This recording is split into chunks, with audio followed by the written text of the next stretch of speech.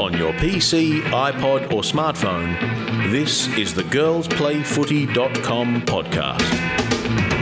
Coming up on the 18th edition of the girlsplayfooty.com podcast for 2016, we talk international rules football with the GM of the V Swans, Nicole Graves. We take a look at this weekend's AFL Euro Cup with Scottish Sirens player Zoe Rowe, and we preview next week's USAFL Nationals in Florida with USAFL media manager Brian Barish. All that coming up on the girlsplayfooty.com podcast.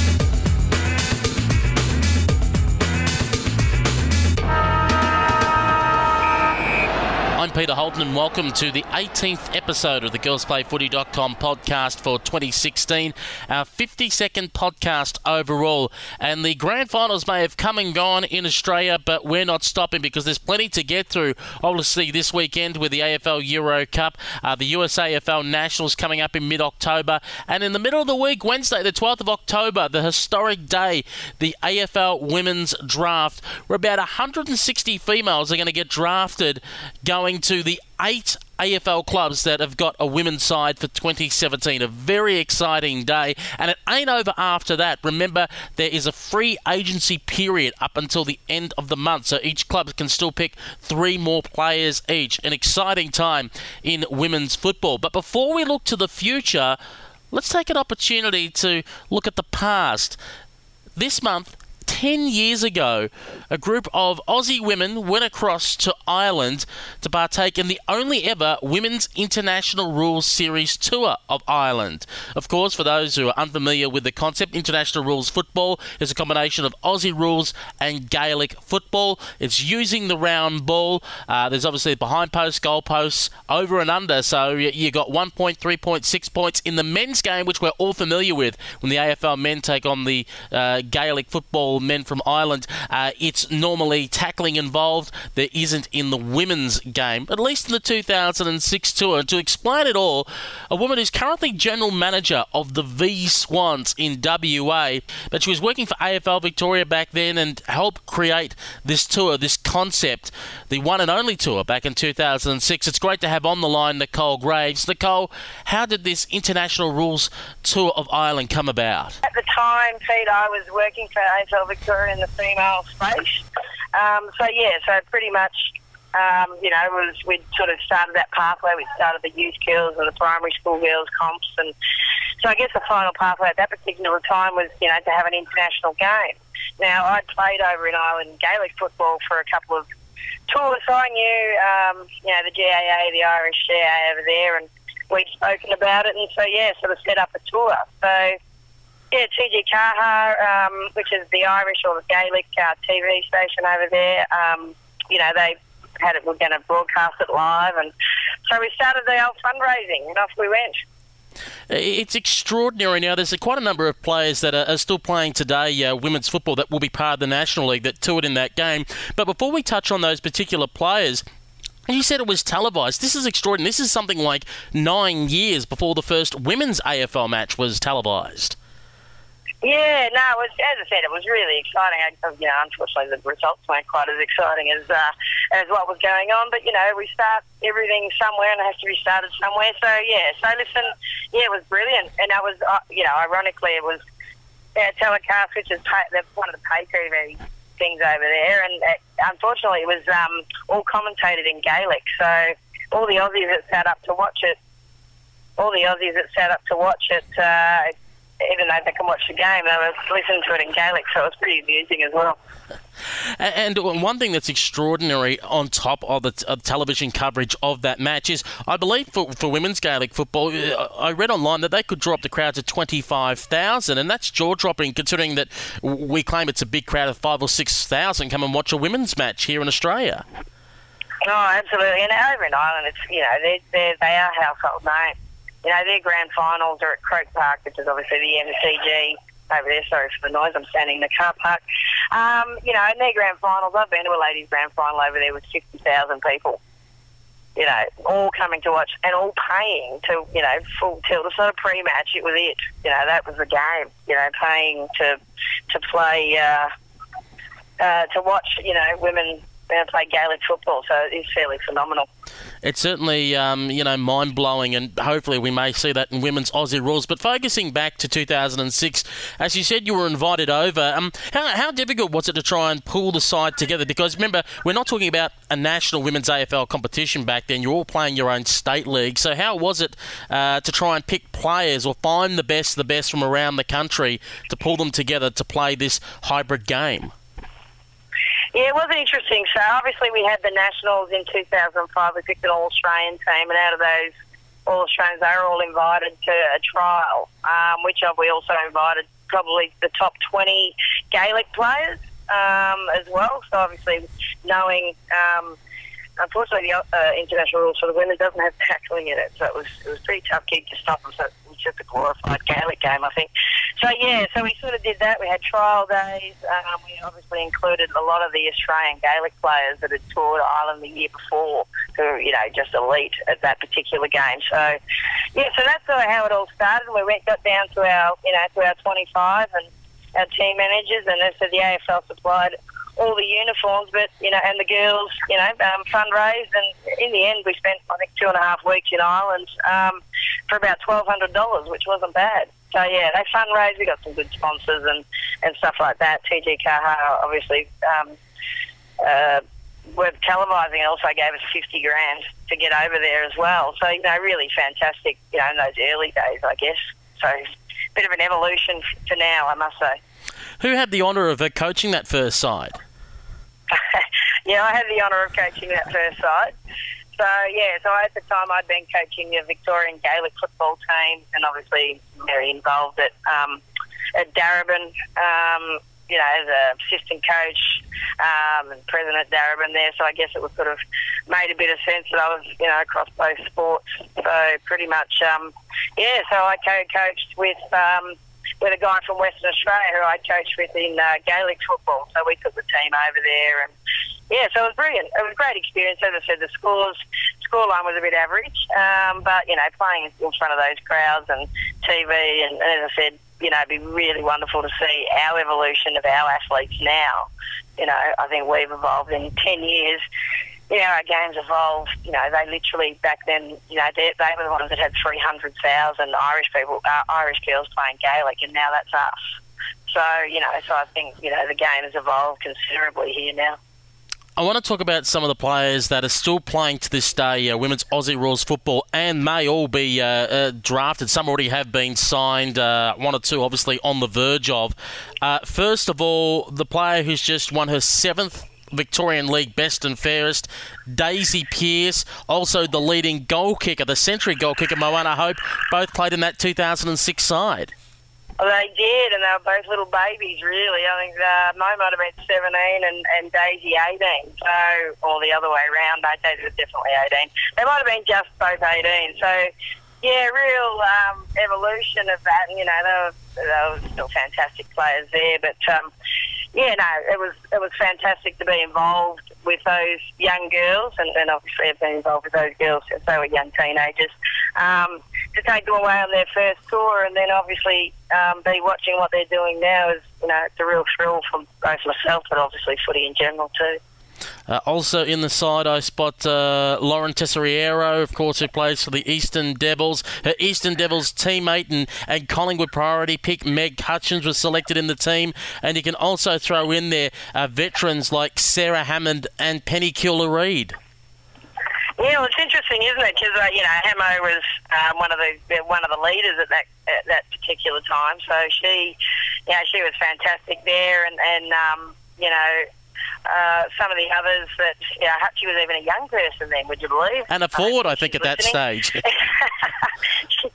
she was. I think she'd won the Helen Lambert medal, I think, the year before in 2005, so as a centre-half forward. So, it's interesting how it all evolves, and as I said, I couldn't be more chuffed that some of those girls are getting the opportunity now, and I kind of hope that Hamo gets picked up. I reckon there's still a little bit of life in the old girl yet. You got to have the veteran. You got to have the smarts in the side, as they say. You can have all the skill and have the pace, but you got to have the smarts, and she's got plenty of them. Right. And Hamo, was an elite athlete, so she knows how to get herself right. And there's some real opportunity not many 40-year-olds would be able to do that. But, I have full faith that she'd be able to, get involved and certainly support, particularly some of these newer teams and these young players coming up. So, yeah, it could be interesting 10 years on. Well, what's some of your memories back from 10 years ago that stand out, not from just playing on the pitch, but from that tour, being together, travelling throughout Ireland? Listen, obviously, getting on the bus and travelling right through Ireland and just seeing how massive female Gaelic football was over there, in their grand finals. They have all the colours in all the windows of the shops and they're on the front page of the paper. And, at that particular time, we'd probably be lucky to get 3 lines in the, in the sports section of results. So for us at that particular time, it's a little bit deja vu because what the girls are going through now with the media is what, I guess, Gaelic football, ladies Gaelic football's had for probably 2 decades. So, so it was really just sort of mind-blowing how big, the female game was over there. So that was probably one of the big ones, travelling around Ireland to play Gaelic was pretty good time too. Next year, of course, we see the debut season of the AFL women's competition, which happens in February, March. Later on the year in November, we know the men's international series is definitely scheduled, Australia versus Ireland in Australia. Do you hope that the women's series will be reignited and possibly a double-header? Well, listen, I think it'd be brilliant. And many of those girls, I reckon, Daisy and Mo and Hutchie would certainly, agree that we probably weren't our very best in those days. But, women's footy was about 40,000 strong, not 300,000 strong. And, we've just evolved as players, as athletes, and we certainly wouldn't let the Irish not have the non-tackle in there this time. So we'll be a bit smarter about that. I think we all agree that, our game has evolved so quickly that it'd be, much more of a contest and we really give it a red hot go. Let's come forward to present day. Currently, you're in Darwin with the V Swans. Can you tell us what program you've got happening at the moment up in the Northern Territory? Yeah, it's pretty exciting. We've been running a program called S2S, or Strength to Succeed, for the last 4 or 5 years, and we always have our reward trips up in Darwin. We bring our boys up here from the northwest, from the Pilbara and the Kimberley, and play against the NT Thunder teams, and we have a couple of cross programs there. And this year we decided to leave the boys at home and bring the girls.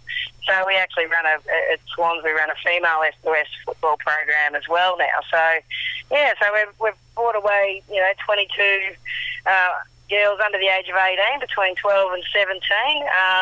Some of them are elite and are all Australian state 18s, and others have, from our Pilbara regions have never kicked a footy.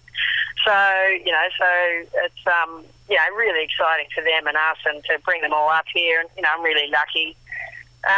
Being the GM of V Swans, the staff we have, Cara Denellen or Buddy works for Swans. So this is actually one of the programs she manages. So she's about to drive the bus away, and I have to walk home by the looks of it. And we've also brought Ebony, Antonio and Taylor Angel, who are all Swans, senior players, and obviously going to be a couple of Freo players there. And I reckon Taylor might get a sniff. We hope so. And just before we talk a little bit more about the program, just a question on that. With of course Juddy and Ebony now being Fremantle players, do the girls through the V Swans program and the girls that get to meet them up in the Territory, are they almost starstruck now that they're now speaking to Fremantle players, because that's what they are, Juddy and Ebony? Yeah, well, that's right. The nice thing is while we're here, and we always take, even when we brought the boys here, because obviously Chelsea Randlett worked for V Swans, and Courtney Hugels worked for V Swans, Kelly Gibson worked for V Swans. So a lot of those girls, we would bring up and come out and coach some of the women's teams while the boys were off playing their games. And now to bring a whole team, we're now the girls are playing. Cara, who has been on TV, everyone knows who she is. Ange Foley.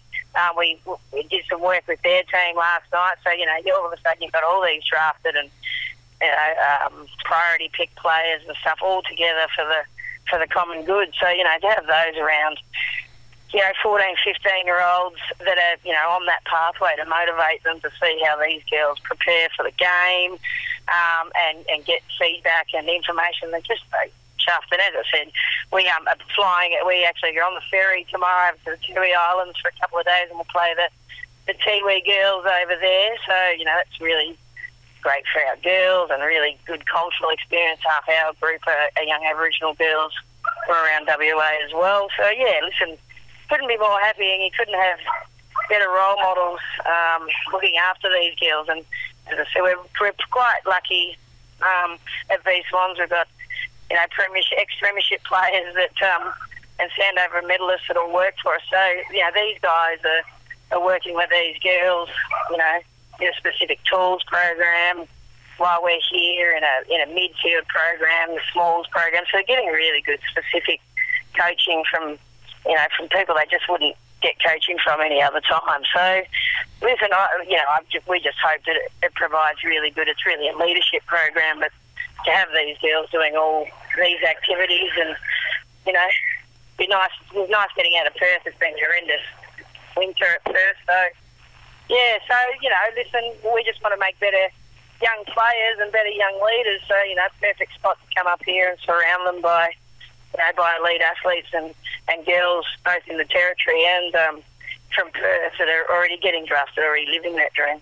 And, of course, for them personally, for the likes of, you said, Cara, Taylor, Ebony, them getting to experience Tiwi Island football, which, of course, has produced many great Indigenous names. Well, this is exactly right.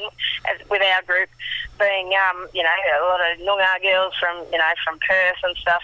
So for them to, experience different Aboriginal cultures as well, get the boots off, run around with the no shoes on and kick the footy. So with us, as I said, like young Emily Maguire and Madison Ugle are over here. Both of those girls are trainees with these Swans, so they're then leading the next generation of, state 15s, Hyde twins and stuff. So, listen, the whole thing is, young leaders, and with Juddy and, Ebony only 24, they're the leaders of then the 17-year-olds, who are then the leaders of the 14-year-olds, who are then the leaders of our 12-year-olds. So, so we're really chuffed at the experience they're all going to get. And we thank Nicole very much for her time in discussing the International Rules Series back in 2006 and, of course, the current V Swans program that she's running at the moment, who are doing their tour of the Northern Territory. Some fantastic work, Nicole, and thank you again for your time. Now let's go overseas, and coming up this weekend, that is the weekend of the 8th and the 9th in Portugal, Lisbon to be exact, is the AFL Euro Cup. Now you're thinking, didn't you hear something about a European Cup a couple of months ago? Yes, that was the 18-a-side tournament in London in August. The Euro Cup, which happens every year, is a 9-a-side tournament, which is played virtually on a soccer-sized ground. It's a faster-paced game, and it involves more nations, 7 to be exact. And one of the nations that will be there includes Scotland, the Sirens, the Scottish Sirens. And I've got one of their players on the line to chat with us, Zoe Rowe. Zoe, thank you very much for joining us. And how are you feeling? You excited heading into this 2016 Euro Cup? Yeah, it's been funny. Everybody's sort of talking about going over there, and everybody's super stoked to be going over and representing Scotland. And obviously, we've been training really hard and getting everything sorted for going over. We just want to go over and play. And what has the Scottish Sirens program been like? Of course, you fielded a team in the 2014 Euro Cup. Didn't last year, but you're back again for 2016. Yeah, we didn't field one last year just because basically we couldn't get time off work to go over. So this year we decided to make a big drive for it. We have recently got a new coaching team. So they've really helped us kind of get focused and work on some skills ready for this weekend. And what's the training program been like for the Scottish Sirens? Is it almost been like a dual training program where you're training for the Sirens but you're also training for the Swans at the same time? Because 9 of you obviously played with the GB Swans back in August in the European 18-a-side championships. Yeah, so we tried to train as often as possible. Our coach is based in Edinburgh, so we tend to do a lot of training ourselves. She'll sort of tell us what we want to do, what she wants us to work on, and we'll go for that. If we don't do that, we'll kind of do a lot of individual stuff. Because there is 2 teams in Scotland, some of us will work with the boys for both respective teams, which is good experience playing against boys. Ready for playing against the girls, you give just as hard, if not harder.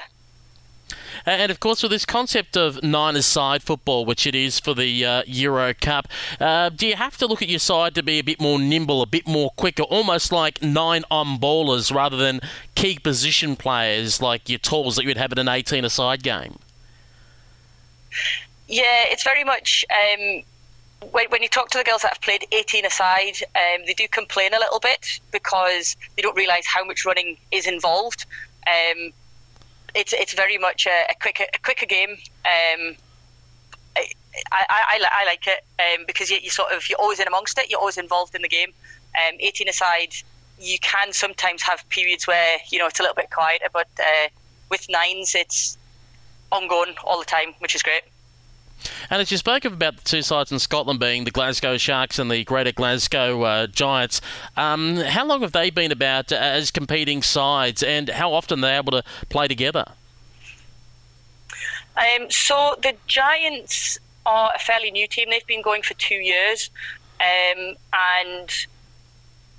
the boys have managed to get into the grand final twice. Unfortunately, beaten on both occasions, but given a fabulous effort both times. The Sharks have been going for a lot longer. I'm not 100% sure how long they've been going for, but I think it's around about sort of 2004, 2005 they sort of started.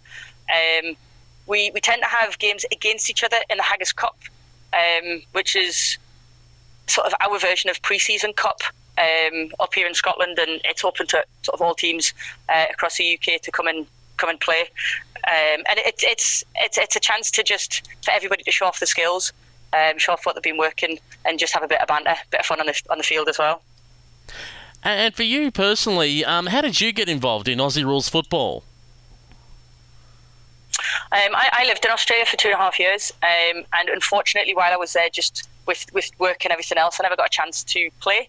And when I moved back to the UK, I decided I was going to try and find a team that I could maybe join in. And when I moved up to Scotland, I found I started off in the Sharks, and then migrated to the Giants, and yeah, just love it. And for you personally, did the skills come to you naturally, or did it take some time to be able to learn, obviously handling the odd-shaped ball, but the kicking and handballing, etc.? Well, I used to play soccer years ago, so because I used to play soccer, kicking the ball wasn't too bad, and catching it wasn't too bad. It was just a case of getting used to catching a different shaped ball, and obviously the ball drops differently and kicks. So it was just a case of working through that. But I bought a ball and basically just kicked against the wall, or kicked to myself, or just ran around the park myself, just sort of improve my skills.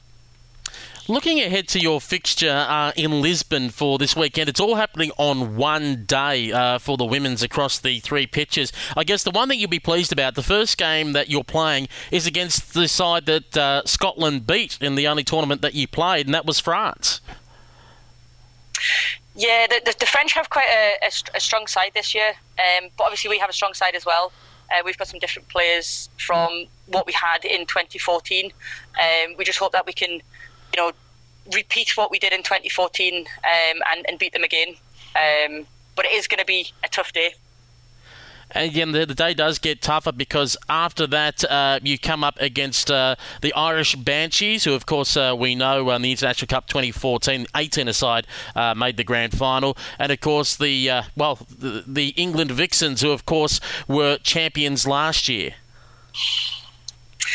Yeah, it's going to be fun because obviously a lot of the girls that play for the Vixens played in the GB squad, so we do know them quite well, and we do have that rivalry with them.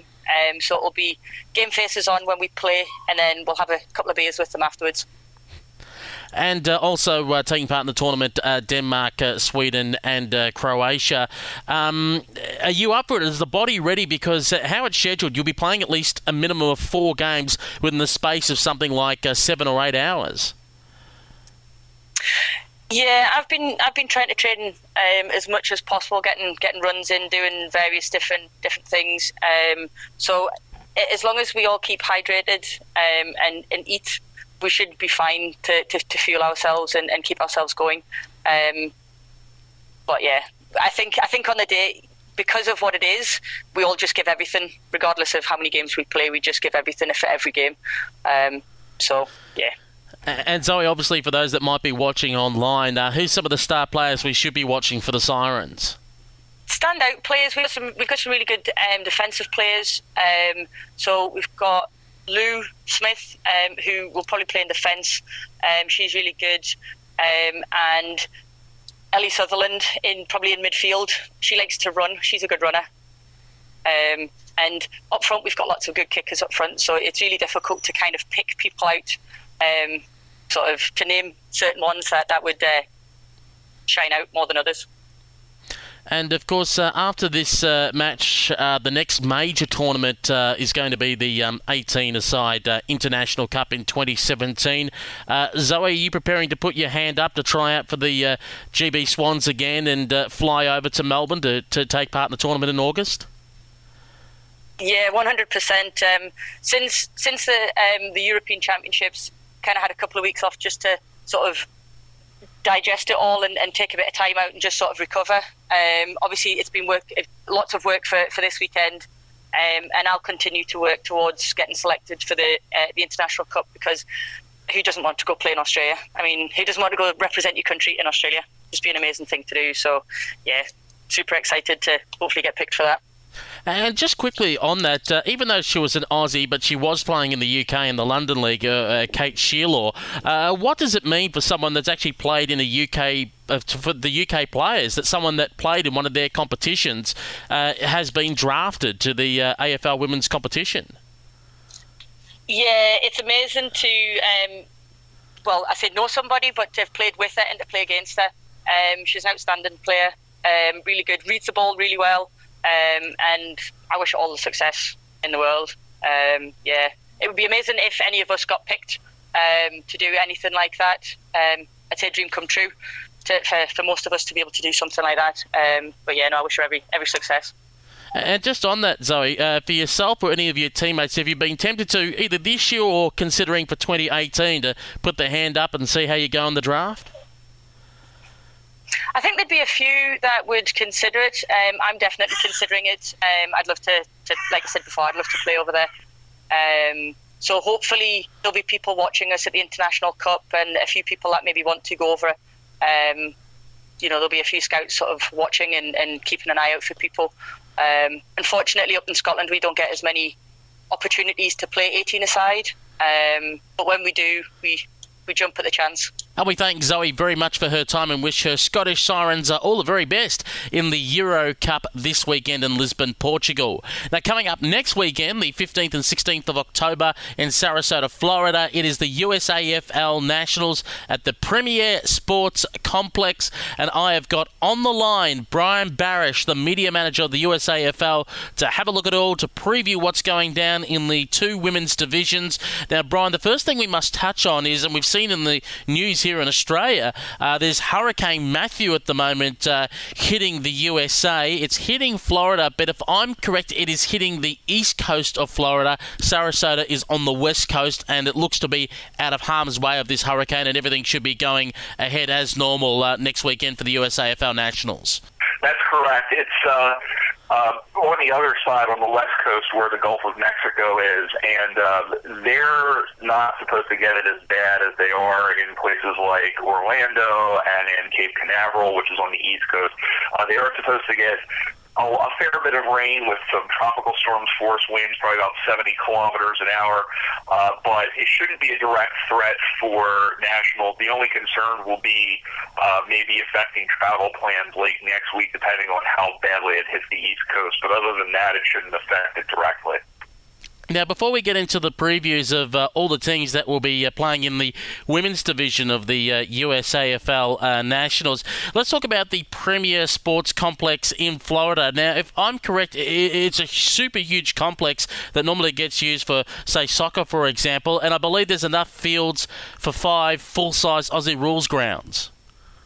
That's correct. That's how we're looking for what we're really looking for in host grounds. There are very few places in the country that can host a tournament that is physically our size. We just announced yesterday, as you and I talked here, that we'll be having next year's nationals at the what is the Surf Cup ground in San Diego. It used to be the old San Diego Polo grounds. And there is, as you know, we have 5 fields. Of course, we have 1 women's field and then fields for each of the 4 men's divisions. We're talking about adding a 6th field for a possible all-Australian division, and I don't know whether that would encompass men and women at this point. But yeah, our needs are that we need to have a massive ground for our massive ground. And this is from all accounts, I haven't been down there yet, but from all accounts, this is the best ground that we've played on in the tournament's 20-year history. So I'm looking forward to it, and I'm sure the teams are as well. And a massive event over 2 days. As we speak, we believe it'll be 2 divisions. Let's focus on at least the first division and the 5 main sides. One side that we previewed last week on girlsplayfooty.com was, of course, the Denver Bulldogs. This is incredible. They're going for their 7th straight national titles victory. Yeah, it's pretty amazing. I don't think anybody would have thought maybe in 2010, 2011 that we'd be at this point. I think by their 3rd or 4th, I think there was this feeling that no one was going to stop them. Now, they aren't infallible. As we saw last year at Nationals, they lost to Minnesota, and they also they came very close to losing to Sacramento. Sacramento had the winning points, really. They had the ball in Denver's goal square with about 2 minutes to go in the game. They couldn't score. Denver comes straight down the field, and Anna Thexton kicks a goal to put it away.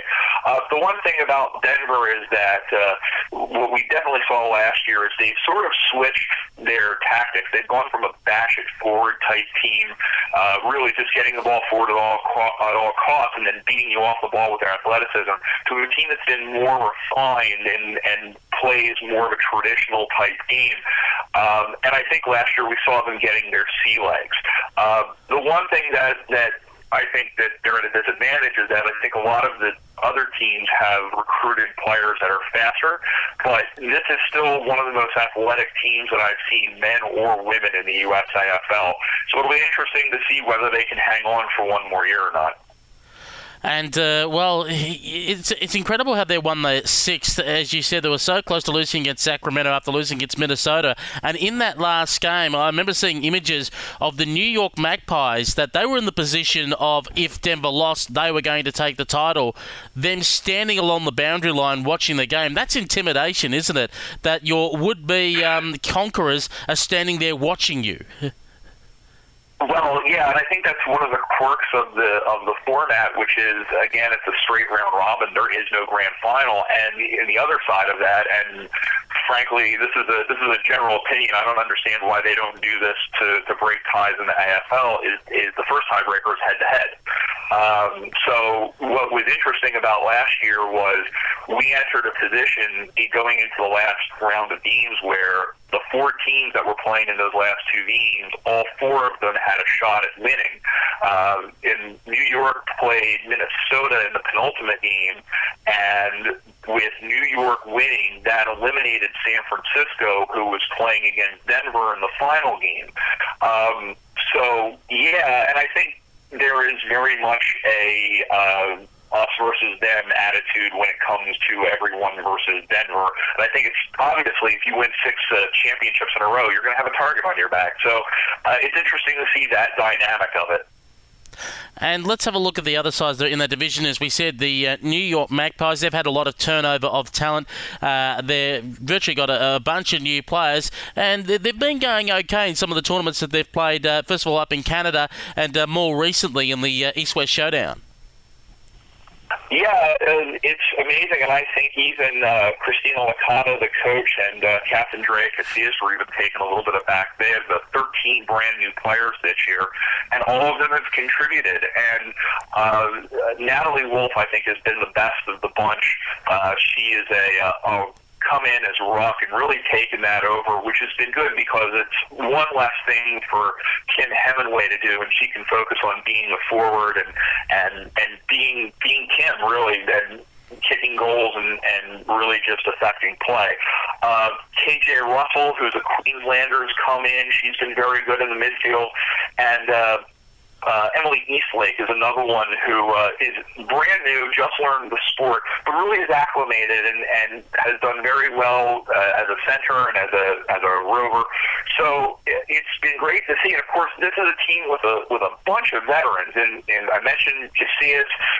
We know about Taylor Davidson, who is a very capable defender, and some players that have been around only 2-3 years. Ashley Singer is a good defender, and Gracie Koplo, who not only is a good skills, but my goodness, I wouldn't want to get tackled by her because she's once you get the ball, once you get tackled by her, you're not going anywhere. So I think New York is probably the best chance to beat Denver, but you really can't count out any of these other teams.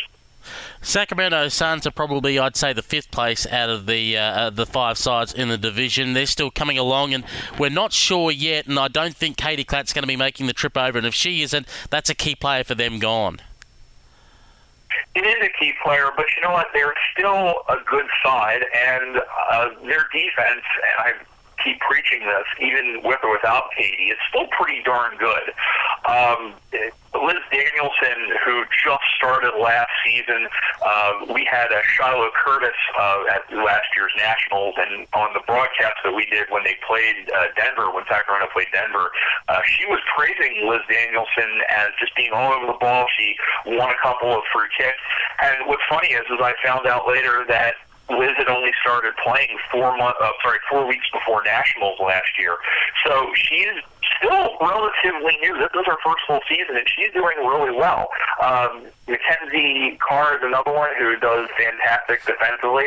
Their weak point is forward, is scoring goals and scoring points, really. At the Western Regionals, they only scored 10 points over 120 minutes of footy, and in the first 2 games that they played, in the first 2 40-minute games that they played, they only scored 1 point.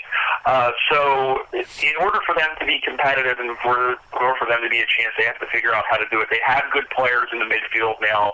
Rosemary Clough has established herself as a ruck who's going to get better and better. Carly Hartman has done really well as a ruck, and they have veterans such as Elaine Shriver and Victoria Schoenagel. Oanne Wynn is very good, but they've got to establish themselves a little bit more inside their opponent's 50 and come away with points, and that's going to be the only way that they're going to have a chance at maybe cracking Denver or some of these other teams. And you talked about the Western Regional Tournament. The champions of that, of course, were the Minnesota Freeze. Yeah, and it played. You got to give credit also to the Portland Steelheads, Portland Sockeyes as well. The Sockeyes, they had combined to play in that tournament, and of course won. And one of the things you have to give credit to, and one of the reasons that they won was the coach of Minnesota, Kat Hogg, who took 2 sets of women who had never played together and brought them together and beat 3 good teams in Sacramento, San Francisco, and a combination of teams that included Vancouver, who have a number of Canadian national team players on it. Minnesota has some 2 really electrifying players, and Kathy Oha, who is one of those players you have to keep track of in the forward line or else she's going to kill you, and Kathy Georgiadis is the other one, who is she's one of those players that I think is good enough that if she wanted to, could put her hand up for the AFL, and I think would receive good consideration. And Paige Kicker, who won the game as a forward against Denver with that kick after the siren, she played very well defensively and acclimated herself as a good center halfback. So I know they're a little bit banged up for Minnesota, but you know that when they play Denver, that result from last year is going to be in the back of the Bulldogs' mind and of the Freezes' mind, because they know they can beat them, and that'll give them some confidence. The side to keep an eye on is the San Francisco Iron Maidens. Like a good Melbourne Cup runner, they've started to hit form at the right time. Just over a month ago, they clean sweep the East-West showdown against Sacramento and New York. And just recently they played another practice match against Sacramento, won that comfortably. So they've found form at the right time of the year. They are, and that's good, because they too are recovering from, I know Courtney Sherman's recovering from an injury that she suffered at the regionals, as is Jess Estrada. If those two players are healthy, then the Iron Maidens, who really have been in the thick of things each of the last 3 seasons, they of course were runners-up under the Grand Final format in 2013 and 2014, finished third last year. But what's great is that they're developing a lot of talent. Brett Brower, who had been the Ruck, has been replaced at the Ruck by Jackie DeLue, who's come in and done a fantastic job. And so that's allowed Brower to play anywhere. She played mostly at fullback in the Western Regional. She played more of a forward role at the East-West Showdown, and she's pretty versatile. And they've got a lot of speed in Sarah Magallanes and Tish Williams. I'm also impressed with Nicole McKenzie, who's a rover-type player, and with Meg Leone, who's another tall, who can platoon just about anywhere. She can step in and take rucks. She's a target in the full forward. So if things roll San Francisco's way, and last year they lost right out of the gate to New York, and I think that affected the rest of their tournament. But if they can break out of the gate early, then I think they'll have a chance. Just have a looking at the second grouping, as we're calling Division 2. 3 teams in that. Now, this is obviously different to what I call the 5 in Division 1, which they're their own standalone clubs, so to speak. In the other grouping, it's a pair of combinations. So it's essentially players from all over the countryside being put together to try and make up, am I correct, teams of 14 or 16? That's correct, yeah.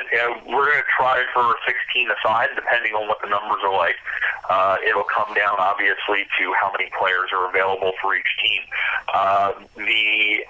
This is always, and even before we started placing them in their own division, or before the Women's Association started placing them in their own division last year, this has always been difficult to try and match teams up, make sure that the numbers are correct, and also to keep the competition balanced. And I give all sorts of credit to Drea Casillas and Kat Hogg and the rest of the Women's Association for really, this is a giant Tetris puzzle that they have to do, and they seem to do it well. But the good thing about this is that, even though these are teams that in a lot of cases they haven't played together, you look at some of the players that are here.